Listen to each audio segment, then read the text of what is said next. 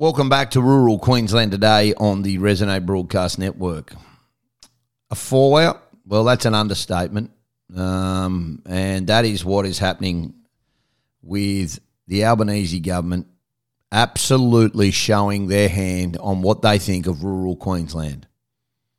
And this is a really serious situation, and I'm leading with it because the Albanese government has put lives at risk because of slashing funding for regional roads. Now, the federal government has a potential plan to cut $5 billion from its share of funding for highway upgrades. $5 billion. You want to talk about lives at risk? Well, there you go.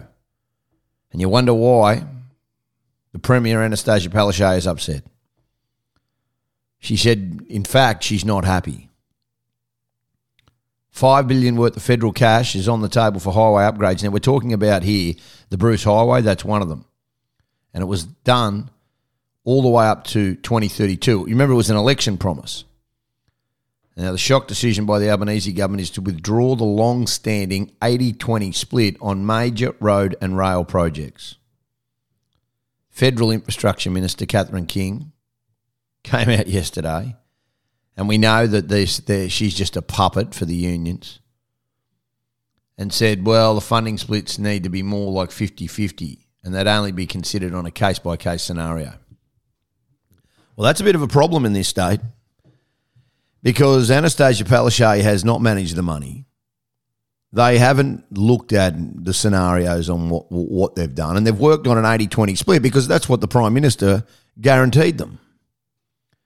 So now we've got Transport Minister Mark Bailey saying that the Albanese government's deviation from previous funding agreements, where he supported 460 upgrades since 2015, has disadvantaged regional Queenslanders. We're starting to see a bit of a pattern here, aren't we? If someone's going to suffer, it ain't the people of Milton, it ain't the people of Hendra or Bulimba. It's rural and regional Queenslanders.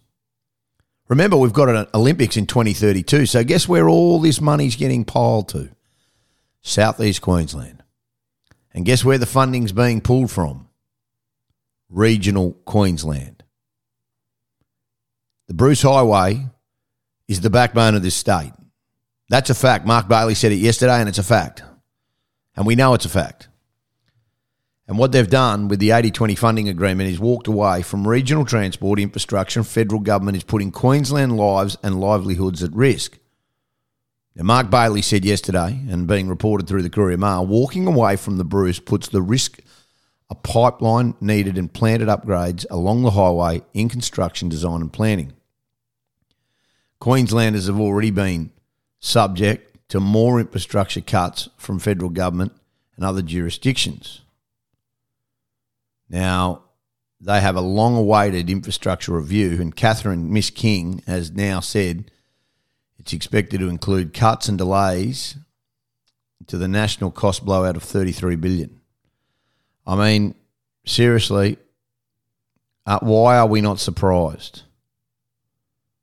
But I can tell you now, the real devil is in the detail. It's all regional. Cunningham Highway, Outback Way, Warrego Highway. You talk about the big names there. Burke Development Road. They're all on the list. Bruce Highway, Charters Towers Industrial Precinct. It's all there. And they are pulling all the funding. You wonder why people are now completely disillusioned with this government. Queensland was expected to be hit hard by the cuts. Stephen Miles urging the federal government last week to scrap tax cuts for wealthy rather than the much-needed projects. Premier, well, it's a brain-dead comment from Stephen Miles. The Premier told Queensland Parliament yesterday she'd written to the Prime Minister to express her fury over the changes in the funding agreements. Well, rather than going on a trade mission to China, and rather than dodging every time you get asked a question, how about you lead, Premier? She's now said cutting large infrastructure projects in a growing state like Queensland would only increase inflation by lowering productivity. We all know how this works.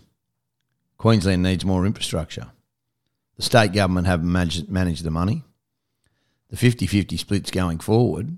Yep, I get that. But they haven't budgeted for it and they've been inept.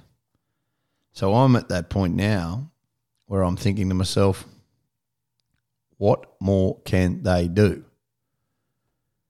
What about the fact that shamelessly the Premier has been using taxpayers' money to find out what people really want?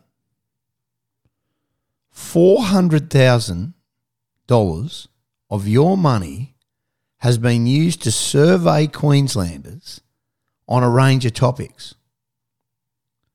But she will not show anybody the research. Can you believe this? The Premier, who is right under attack at the moment, has decided she needs to be better in touch with her state. That's you. So what she's done is she went and did some secretive surveying and she used your money for it. And not just 20 grand, 400,000 in surveying Queenslanders to find out exactly what they want. She trots out when gets questioned about it. Well, it's not uncommon for state governments to do this. Yeah, it is. In fact, it's embarrassing. And it's embarrassing that no one ever gets to see it. How could anybody trust this government when she shamelessly deploys taxpayer-funded money for videos, campaign styles about her, and now a secret survey? I mean this. This is what we are dealing with in 2023. The Palestine government, ahead of 2020, did the same thing. And they hid behind COVID and border lockdowns. And you know what? They got back in because the state was rattled. She's not rattled anymore. She has to go, and so does the Labor government. The money that they are spending and the waste that they are spending in this state. And I'm telling you now, it's not the people of the southeast that are copying it. It's you. It's me. It's regional Queensland. And I've had about enough of it. I think you should have had enough of it. It's embarrassing, the situation that we're in now, and it's one that we need to rectify sooner rather than later. The government are hell-bent, federally and state-wise, on destroying the regions of Australia, but more importantly, the regions of Queensland. We'll take a break. Mike Gearan joins us next. This is Rural Queensland Today.